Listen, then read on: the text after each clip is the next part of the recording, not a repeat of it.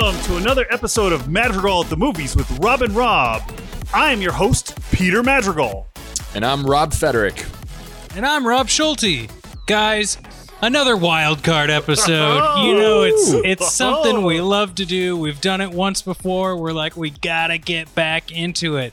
But the best part about wild card episodes is we get to stray from the path a little bit and have a little fun. Oh my God, cue the ominous music. So last wildcard episode, Rob, you had us do some trivia. It was a little drinking game trivia. We all got wasted. I was on vacation, thank God.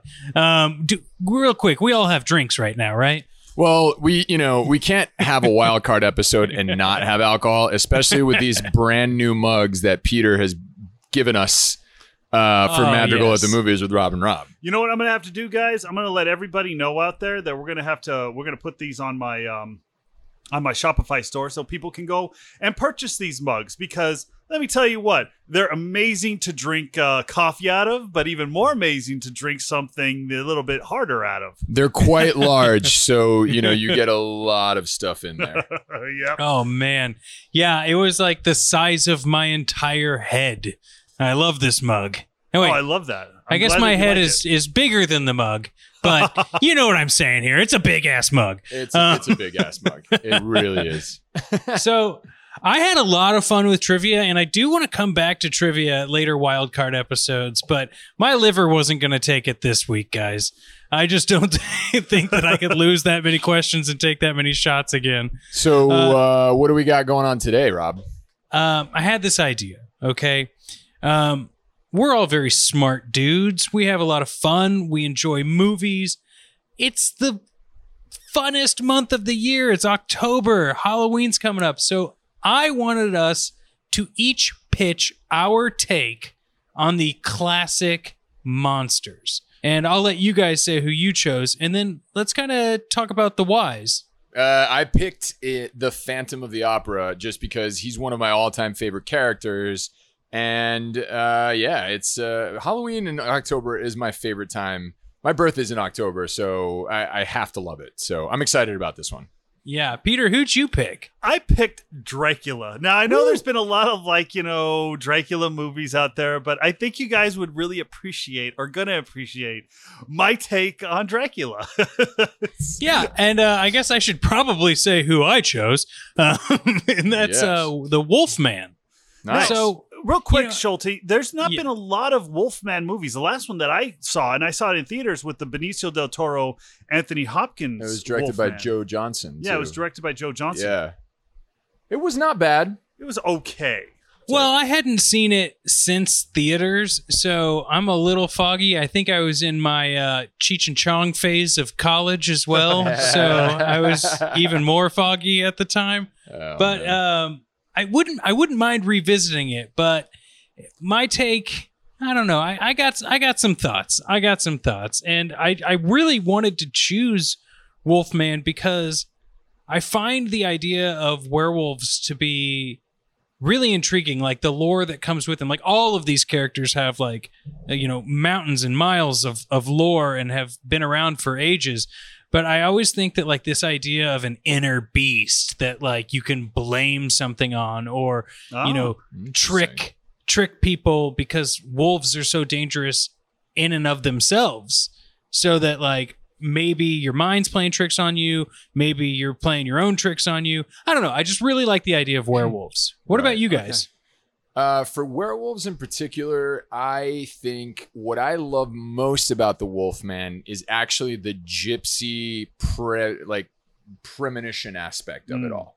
You know what I mean? Like Wolfman specific, not werewolves. Just that actual story. When the Wolfman gets bit, and then he goes, and this gypsy woman basically is his spirit guide into this paranormal esoteric world. I will say, and I'm going to drop this right now, one of my favorite werewolf movies ever is called Wolf with Jack Nicholson and James Spader and Michelle Pfeiffer. Wait, when did that come out? That came out in 1995, I want to say. Really? Yeah, 1994, around there. A year before his Oscar-winning movie, Leaving Vegas. No, Jack Nicholson, not. Oh, I thought you said Nicolas Cage. No, Jack Nicholson, and James Spader, and it is a really good. Really, I'm gonna have to watch movie. that. It's essentially the Wolfman retold in a modern setting, and it's pretty good. I really enjoyed it, so something to check out. Okay. Yeah, 1994. So you were right on the money there. Yeah, nice. Wow. Yeah, I've never seen Wolf either, but it's always been on the list. What about Peter? Do you respond to that, or why? See, here's the thing: the werewolf man, the Wolfman, whatever, the werewolf, whatever you want to call it. I don't know. It never really resonated with me. It was hard for me to get through the Anthony Hopkins version. Mm-hmm. So yeah, I've never really gotten into it, but I'm very curious to hear your take on something that I'm not very interested in. It's not the first thing that I'm like, okay, whenever I'm thinking about the Halloween monsters, automatically is Dr. Frankenstein's monster or Dracula or even the Mummy, which I was like thinking about reviewing. Yeah. The Brendan Fraser version. The Brendan Fraser version, even though it's not really Halloween-esque. Yeah. My point is that the Wolfman is way down on my list. Okay. That's cool. So, hey, before we get into this, I want to shoot out a disclaimer here. All ideas are copyrighted under Peter Madrigal, Rob Schulte, Rob Frederick, under Madrigal at the Movies, and material is only for entertainment purposes and cannot be distributed or used or anybody. It's pretty much owned. It's owned. Wait, was that the Micro Machine guy? That was the Micro Machine guy. Exactly. I love when we get those guest stars on the podcast. I know, man. You should hold an auction. You know what I mean? Oh God. Okay. Well, give us your idea. Okay. Rob, what do we got for the Wolfman? I'm curious because like I said, I've never really been the biggest fan, so I want to know what you take on it. Cards on the table. I've got 50 Post-it notes in front of me here. So awesome. I was really, really going through this. And I recognize that I'm going to need your guys' assistance on maybe some of the plot hole natures of this because that's where your expertise are. But I really love old-timey Grimm's fairy tales, that era of like Eastern European folklore, right? Stuff that's like really just been with us for years and years. Now, I would like to set this story in that time frame. So, like I think last episode we talked about that movie The Witch, which is like in early American times. Right. And although say what you will about that movie, I really love the setting. I really love just the idea of, we saw it in Sleepy Hollow, just like in the past and kind of like before the Industrial Revolution. So the Gothic horror period. Yes, that's it. Victorian era. This is why I like having you on the podcast, Rob. No, but yeah, so old timey East Europe. I think that we need to have a village, but a village that has been alive for hundreds of years, so stories have traveled beyond families into the generations and generations, but they're farming, they're hunting. Now, what country would you say this takes place in? Because you're saying hundreds of years, so I would assume not colonial America, but like maybe England, Germany. Well, yeah, I'm thinking like an Eastern European sort of town, Transylvania. Sure, but we'll get there. I think that your main characters have to be a family. You want to center around a husband, wife, and their daughter. Now, this is how we learn about the town. They are our proxy for living in this village. The village has expanded. You know that you can get to another village through pathways in the forest. People are hunting. People are doing their menial jobs, sewing clothes. The father in this situation is a woodsman. Now, what people start realizing in the town is that some rotting animals are creeping up in the excrets. Like, we all know it doesn't smell very good at this point in time, but it's smelling even worse. And people are discovering squirrels and rabbits, and it's pretty terrible. And kids start to find these animals, and stories start to get, the game of telephone is going through the town. And there's already people saying, witches. There's a witch that lives in the woods, and she's cursed this village ever since so and so happened years ago. And another person's like, well, it's got to be the wolves, and it's got to be dangerous animals in the past. And then the town drunk ends up dead. Oh, shit. And Okay. people start realizing, you can make an excuse for it. You can say that it's a wild animal and he stumbled out there, but a wild animal wouldn't have gone to town on this body the way that it was. Like, this is a mutilated guy that has been then presented, like left in the town for them as almost a message. So that's kind of a catalyst as to really start raising the stakes. Now, do they start like investigating the whole murder or killing rather? Like, do they have like an Ichabod Crane, if I may say? Do they have like an Ichabod looking at the murder and being like, "Oh, this was a wild animal"? So, but wait, how does the murder look? I mean, like, how does this town drunk end up look? I mean, like, is he slashed to pieces? He is slashed. His guts are out. Okay. He is. So it's they think automatically wild animal. Yeah, and I'm thinking that like in the movie world, you could like point to the type of boots he was wearing. You could point to something that was on his body, like a watch or something. Maybe not a watch, but to identify something him. to identify him. See. And yes, okay. So that's how badly he's mangled. Yes, it is dangerous, and also it doesn't look like he's really been like eaten or anything. This is definitely killed, and if he is eaten, they left a lot of it, but it was definitely a message being left to the town. Okay. And the woodsman is going to be the investigator. He's the one that really wants to get to the bottom of this, and so he starts researching like the journals of his elders. He holds town meetings. Everyone's truly petrified because it feels like even more animals are finding their way to be dead and closer to the center of town. Like, nothing is stopping. And so there's, curfews set so that children can only play in certain areas and everyone needs to be home at a certain time.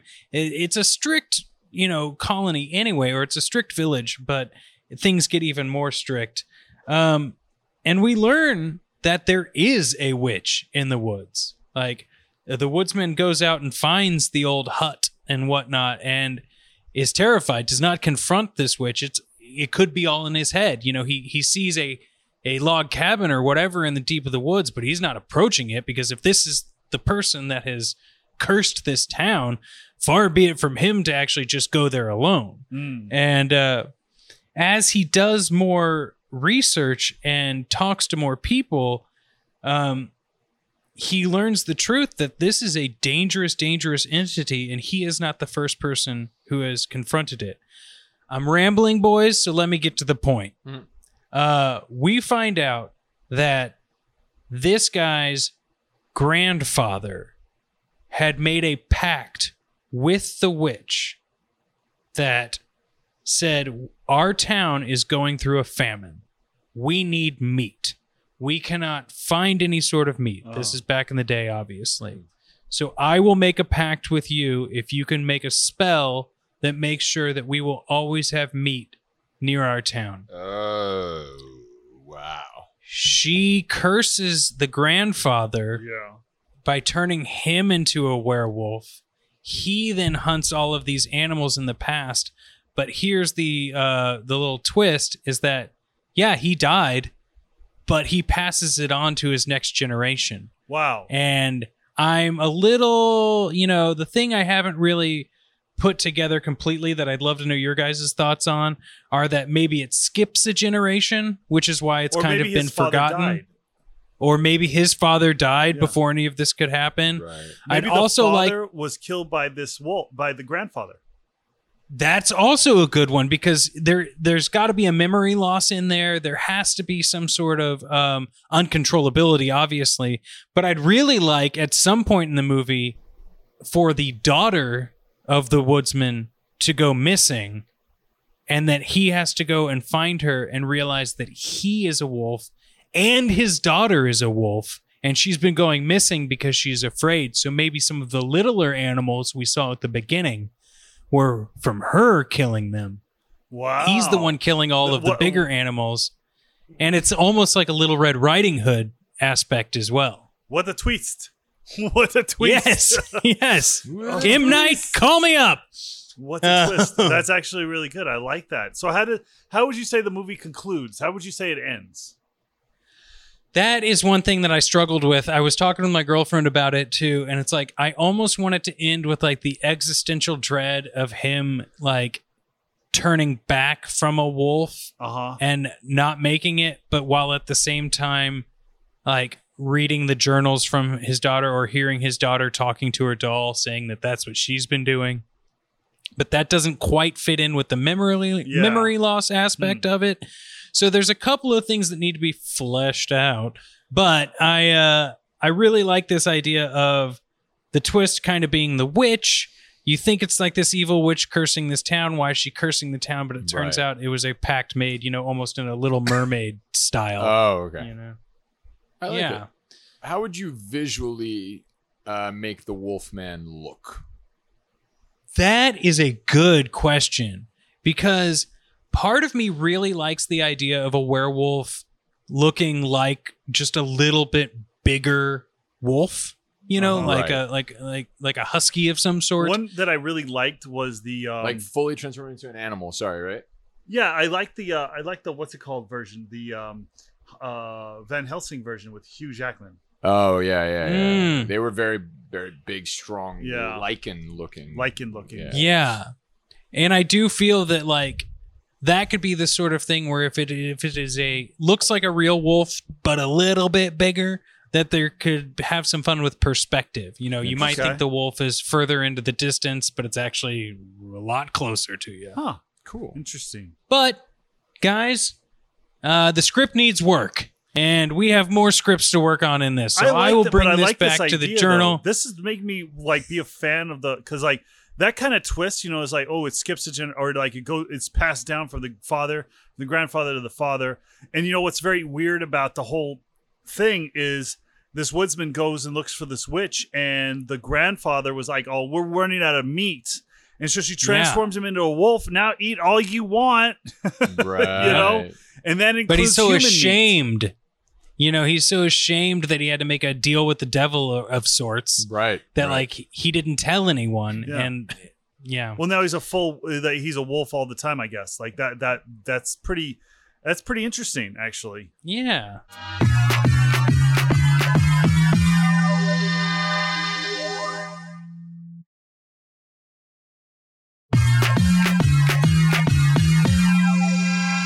Peter. Yes. I'd like to hear about your monster. Dracula. Well, so my whole thing was I was thinking about Jason Voorhees and Jason in Space. So I was thinking like, oh god, Dracula in space. Yes. And and I have sci-fi Dracula. I have a tagline, and it's all like, you thought that the alien from Aliens was really bad. You can't hear. We can definitely hear you scream with Dracula in space. I'm kidding. Drink to that, I'm kidding, guys. That's a fake ad. I'm kidding. That's not my actual script. Damn it! I wanted to. I was going to do a similar thing with mine, so I'm going to do it anyway when we get there. I'm going to give you that concept, and then okay, cool. Anyway. The actual way I did it is I took from real world events that are happening right now. So what happens is that we don't start in Transylvania. We start in London, 1888, whatever. And okay. I kind of wanted to combine Dracula with, of course, Jack the Ripper, right? Wow. And so you have this boat show up, and everyone's dead on it. And there's, of course, a coffin on it, but everyone's dead, so they don't think anything of the coffin. And they transfer the coffin to the crypts, right? And then slowly but surely, these people just start dying, right? And they but it's not like it's not like the two holes, getting their blood sucked out. They're dying from a gash and getting their blood sucked out like that. But what ends up happening to the bodies is that they are infected with a disease. So whoever handles the bodies and touches the bodies also gets that disease. Oh, interesting. Yeah. So as the police officers in London, in Merry London, England, are trying to figure this out, what happens is that the government has to go ahead and quarantine and shut down the entire city. Wow. So the only people that are like allowed on the streets are like the bobbies, the police officers, and but you still have what my whole thing is that number one, it would look like The Lighthouse, the Willem Dafoe movie. It would be black and white, right? And you would never, and of course, like it would be like Steven Spielberg's Jaws. You would never see Dracula himself. You would see reflections of, like, let's say you have like two police officers walking down the street, right, with a lantern, and then behind them in the glass window is like a vision of the creature, the Nosferatu creature, and you don't actually, but it's just for a glimpse. And if you don't look hard enough, but it's not a reflection, right? Or does he cast reflections? Or I mean, like, yeah, like a shadow. It's him. It's him. It's him. It's a okay. Yeah, okay. within the windows, Right. And on the other side of the building. But you can't catch it unless like the corner of your eye, sort of thing. You pause it and you actually look for the monster. Interesting. Yeah. Nice. That's the way I envision this whole thing. Like you have like people like locked up in their homes and like having to grab bread from outside. It's because nobody's allowed to leave. And they're all scared of this. But they're also they're all dying too. It's like a plague, right? Because like one of my things is with the Dracula movies, like they always call the vampirism a disease, a virus. Mm-hmm. It's a virus. Yeah. Well, why don't we just take this to the next level and use real world events that are happening right now? And it's like it's a virus that actually that is killing people. And people are actually in quarantine lockdown. Yes. Oh, that's in cool. this city. That's cool. I really like that. You can incorporate like visuals of like plague doctors and stuff that really look cool. Yeah. Yeah, like the big doctor, the big doctors. Yeah, the plague doctors with like the raven looking masks and stuff like that and the goggles. Yeah. So the protagonist in this movie, he's like an inspector. It's kind of like my vision of Johnny Depp in From Hell, he's great in that, by the way. I thought he was great. And he's trying to figure this out, but then he starts getting sick too. And you don't think that this guy's going to actually make it. And then all of a sudden, one day, it just the whole thing just disappears. And we don't know. Nobody really knows what happened.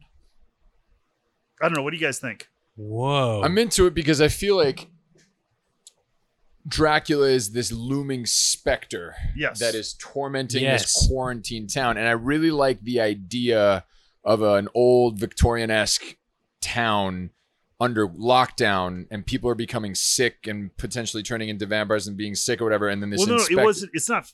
They're not turning into vampires. Okay. They're dying. Okay, they're dying, and then they're infecting other people too. And that's why everyone has to be in quarantine. Got it. And then this inspector in the midst of this quarantine where nobody's going to go out, and this looming villain in the background. Yep. I think that's really cool. Every now and then, if you don't catch it, like you have to really train your eyes to see when you see the creature, when you see Dracula. You know what I mean? I like it. I've always hated the slick back Dracula from the the slick hair Dracula. The Bela Lugosi. Yeah, no, then of course the Gary Oldman version. Right. I'm always I actually like the Gary Oldman version. Yeah, I mean, like I appreciate it, but I've always wanted to see like a Nosferatu type of just a scary monster. Like it's just like, but you know what else? He's a creature of the night, literally. There's a movie that they're supposedly going to make.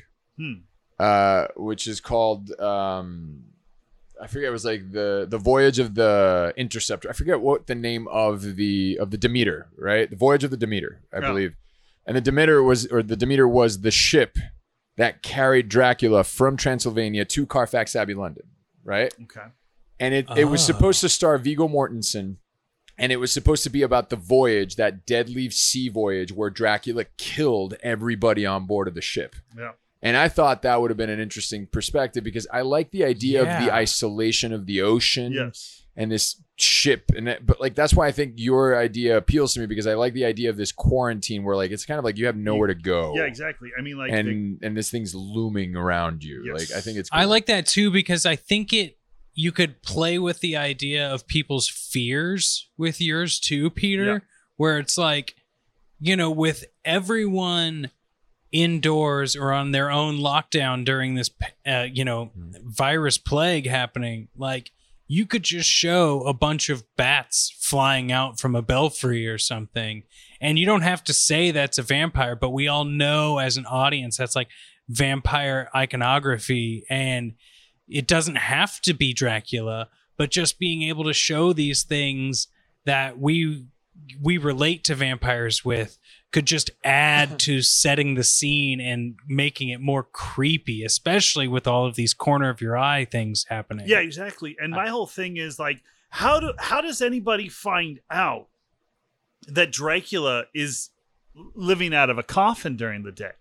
You know? How does anybody really know this? Unless it's like, Van Helsing, but he tracks the monster from Transylvania all the way back. And I mean, I guess we could put that in there as a twist, and he arrives later on. Or you can make him the inspector, like he's Inspector Lyles Van Helsing, which isn't like the original, but like you give him the name and you incorporate it somehow into like that he's an inspector, but he doesn't realize that he's tapped into this family lore of dudes. Exactly. And I mean, like he's trying to he still thinks throughout the movie, but toward the end, he's like, okay, there's something weird. He still thinks that it's an animal that's been attacking these people, and it's like rabies. So these people, like, they get attacked, they get their neck slashed open, all their blood is gone, and then all of a sudden they're infecting the people that handle the bodies, and those people infect their family members, and then it just keeps going down.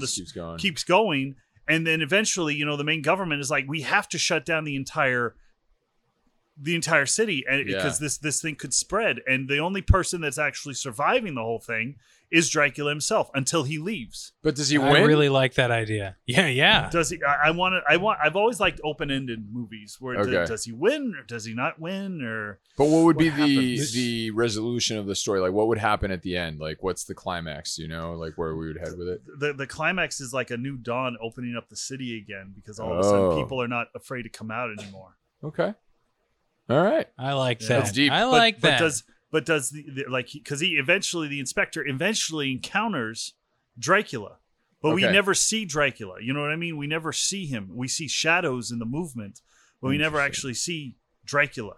All right. And like toward the end, we don't see either of them at the end of the movie, and it's like, did he kill him? Did Dracula leave? What happened? This may not be your intent, Peter, but you explaining it like that really sent chills up my spine because I got Blair Witch vibes from it, and I think Blair Witch is, hit or miss for the audience. I personally really love it, but that ending where it's like, you've never seen the witch the whole time. You see the one person who's encountered it through the camera, and then it ends with the camera dropping, and that, sorry, spoilers, everyone. But that movie came out 20 years ago? Yeah. Okay. Around the time of The Matrix, which we also covered on this podcast. Right. But like, I do love that idea of like the ominous ending, and like someone has encountered the villain, but that doesn't mean you really get to see the villain or experience them face to face. And that's terrifying. It's like what movie did that really well? Huh. Did you guys see Dunkirk? Yeah.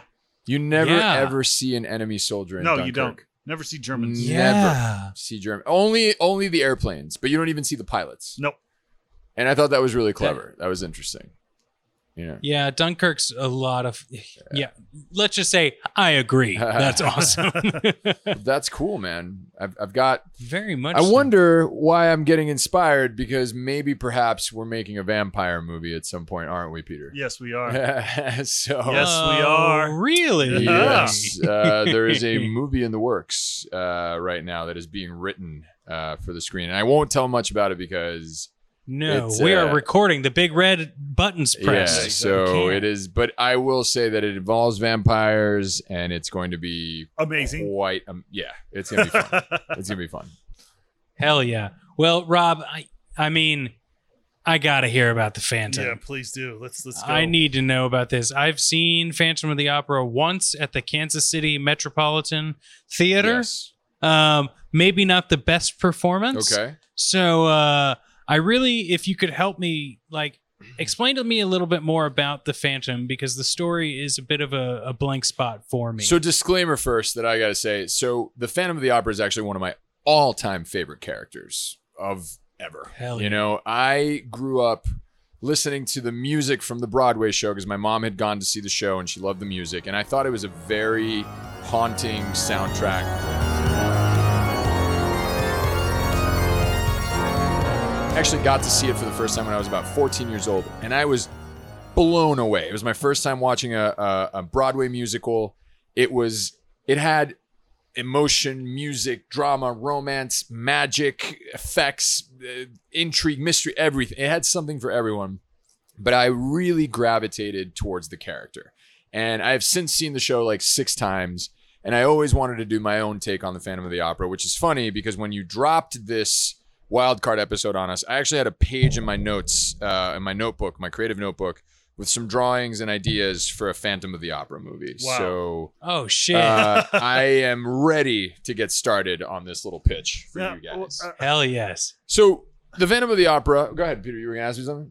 Well, I was going to say I love the Joel Schumacher movie. I know it gets knocked all the time, and I'm like, No. I actually like that movie. But I'm going to tell you, man. I'm such a fan of the show. Like, I actually always secretly had this wish to play the Phantom in the Phantom of the Opera musical for like 5 months. Wow. Just do like a 5-month run. Whoa. I would love to play that role and then never act ever again. You know what I mean? Like, I'm good with that. You Yeah. know? But I saw the Joel Schumacher movie and I thought it was a great film interpretation of the stage show. They are very different from one another. And some artistic choices that they went with, like in terms of how the Phantom operates. I understand why they did it for the film version, but I actually prefer the stage version because it ties into what I want to pitch to you guys today, which is the Phantom is a character shrouded in mystery. You never fully understand on the stage show how he does some of the things that he does. Yeah. So I'm going to take you guys back to Paris, 1870, where an inspector is sitting down a stagehand and asking him to tell him what happened at the Paris Opera House when it caught on fire due to the events surrounding a mysterious phantom that haunts the opera. Right? Ooh. And this stagehand begins to recount the tale, which is now going to be told in a more documented sort of way, as opposed to like, you know, oh, this was the story. And we're going to focus on this stagehand's perspective of tending to the opera house, because he's a person that lives in the opera house, works the opera house, much like what the Phantom does. You know, the Phantom is supposedly living in the catacombs beneath the opera house. And he is a deformed man that is, you know, using his intellect, because he is highly intelligent, and all these like mystery magic, you know, tricks that he's learned throughout the years of his travels to pose as a ghost. But the difference here is this stagehand doesn't know whether this is a man or not, and the audience doesn't know whether this is really a ghost or not, right? Uh-huh. And the Phantom roams this, and you know, the events of the story are sort of, but I really want to surround the story in a lot more mystery. I would stylize it to look very much like a 1920s film, kind of in the way that Moulin Rouge was kind of interpreted. You know what I mean? Like back in the days or whatever. Like, yeah. I would execute it sort of like that. I would not make it a musical, right? It would be a strictly mystery film with, you know, some like macabre mystery, sort of like The Woman in Black, where you're kind of experiencing ghostly things happen and you don't know, and it's all from the stagehand's perspective, telling the story of Christine and the ghost and stuff. But I wouldn't focus so much on the romance aspect, more of like the ghost is after somebody and there's an intent behind it, and the stagehand is experiencing these events that are basically ruining or bringing down the opera house, right? And, you know, people start to wind up dead. There's some hangings, you know, the ghost seems to appear. And then the stagehand actually, you know, like I have this great idea for a scene where, you know, in the lore of the Phantom of the Opera, the opera ghost would say that any performance, they had to leave box 5 in the theater open for his use, right? Yep. It was his personal use. So I want to make it that the stagehand one day has the courage to actually go into box 5. And he witnesses some strange events, and he finally gets his first glimpse of the actual opera ghost, and he is freaked out because these things happen, and the ghost is not happy that he's there, and, you know, shenanigans ensue and stuff. But the way that he recounts the tale to the inspector is where we actually have the inspector start to sort of believe the legends of this ghost or not, right? And we keep going into like all the climax stuff of what happens. There's a really interesting character in the books that is not in the show called the Persian. And he's a man that is of the Phantom's past that comes into this world. And apparently he's the one that sort of mentored him in a way of magic or whatever. Like, I think that introducing that kind of mysterious character and kind of having a whodunit intrigue a little bit as to maybe someone in the theater has something to gain by portraying the ghost, right? Okay. And then you get to the legends of a man who was deformed that lived in the catacombs, right? Yeah. And people start to speculate, well, maybe that's the Phantom. But then upon the climax of the movie, that the inspector goes back to inspect the catacombs, there's nothing. There is someone living in the catacombs, but they've been dead for 20 some odd years because it's just a skeleton. And they see the piano and music, right? And they find a mask, but it has been there for a ton of years. So the twist is maybe the ghost was actually a ghost this time, as opposed to, a person running around. So I would do that as my take. The joke take that I was going to do was that we make this like a metal rock opera, where the Phantom is a metalhead rocking a metal thing. And that would have been a really cool, very surreal take on it. But I think that I prefer my mystery aspect. I like that mystery aspect version. That's what I leave you guys with. I don't know what you guys think. I think it's awesome. I think you cast I think you could get a whole bunch of people into a movie like that. You know what I mean? Like, the first people who would go to see that story would be Phantom of the Opera fans. And then they're going to come out and be like, no, you got to see this. It does not matter if you have seen the opera or care about it at all. This is one of those stories. And that's what I like the most about it, because it's like you're playing with people's thoughts. No, it's not a musical. It wouldn't be a musical. As much as I love the musical, I would not make this a musical movie. This would be a mystery movie to its core. I love that. Because that keeps the budget down on something like this. Well, that's true too. You know what I mean? Because any studio is going to be looking at it and be like, okay, so we've already done it. We've already done how are we going to resell it to everybody to come back and watch this movie again in theaters? Unless it's like 20, 30 years down the road, but people are going to be able to watch the Gerard Butler version. My question to you is, who is the Phantom of the Opera? In my version? No, in the I mean, it's just, is it some random dude living down there obsessed with opera? His name is Eric, and he was a deformed man who was treated very harshly by society because of his deformity. He didn't look deformed in the movie. Well, in the movie, they make him look very pretty, but the thing about the Phantom of the Opera in the musical show is that he was very deformed, and in the stage show, he is very ugly. He is very deformed, but when we first see him, there is a sexiness and a pull, an attractive pull to the Phantom, because he's a brilliant musician and he is this presence of a ghost. And he's made himself to look like Rudy Valentino from that age. He wears a slicked back wig. The mask hides the deformity, but it looks like a human side of a person. It has a ghostly appeal to it because it's white and kind of like a dead face. But the idea is to make him, he tried to make himself as the attractive movie star of the time, right? Gotcha. Or actor or playboy of the time, because he wanted to attract Christine. He wanted to hide his deformities. And he is this brilliant master musician, magician, right? Mm-hmm. That is a genius, but he's got this deranged duality to him because of how society has treated him. Yeah. But at the end of the day, he only wants to be loved. He's fallen in love with Christine. He goes about portraying himself as this angel of music, the ghost of Christine's dead father that is inspiring her to learn to sing. Okay. And she does. She actually does learn to sing. And in your version, does the ghost become obsessed with Christine? So I changed it a little bit, where there is a Christine in the story, and that there is a pull that the Phantom is haunting Christine and coming, because maybe there is a. But the whole thing, remember, is this is the perspective of a stagehand who is very much the other side of the coin to the Phantom. It's like a man who lives in the theater but is a good person, tends to the theater, and he is experiencing this, at night when everybody leaves the theater, he's experiencing things with this ghost, right? And he's wondering, is it a man and is it not? The financiers of the theater are wondering, is it somebody trying to commit insurance fraud for us? Is somebody trying to take our thing? Like, there's all these mysteries. The Persian comes in. It's like, well, is the Persian the ghost or whatever? And you keep this mystery going until you find out that, yes, in fact, there was a deformed man living at the bottom, because you'll see it from the warped bones of his body.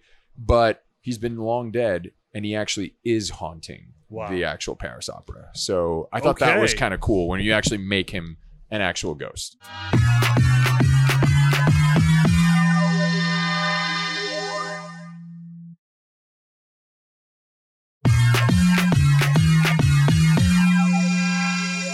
Guys, I really liked the thought experiment of this episode. And you know what I came up with while I was rehearsing, or not rehearsing, but telling you guys my ideas for an alternative Wolfman story? I remembered what sparked this idea when I was writing my notes. I did not think about this at all when I was making notes for today's episode, but as I was reciting it, I had to write something down. So when M. Night Shyamalan's The Village came out, right? Not everyone's favorite movie, but I remember, I don't remember what movie I was seeing, but I was seeing a movie with a buddy, and there was the first trailer to The Village. And it was huge because Sixth Sense was the last one that like really blew our minds. And did it go Sixth Sense, then Unbreakable, then The Village? It was Sixth Sense, Unbreakable, Signs, and then The Village. Yes. Then The Village. Wow. Yeah. Okay. So we'd been let down a couple of times since Sixth Sense. And we see. I liked Unbreakable, though. I won't lie. I did like Unbreakable. I will say that he kind of redeemed himself with Split. Wait. That's Split, what I hear. Split was the James McAvoy one? The James McAvoy one. Didn't they do one with all three of them? They did one called Glass, which is the third of that trilogy, of the Unbreakable trilogy, which was not as good. Split was phenomenal. I never saw it. Split was very good. Yeah. So Glass. So if I go through the thing, we saw Sixth Sense. And then Unbreakable comes out, and everyone's like, well, this wasn't the twist I was really thinking, or the type of movie. I'm used to the dead people. Yep. Right. And then we get Signs, where we're like, well, why would they come to a planet with all this water? And so we're all a little bit like, I don't know, you better redeem yourself here. And, everyone has their own opinions. But I remember seeing the trailer to The Village, and we were really, like, pumped. We were like, oh, my God, this is... Yeah, and...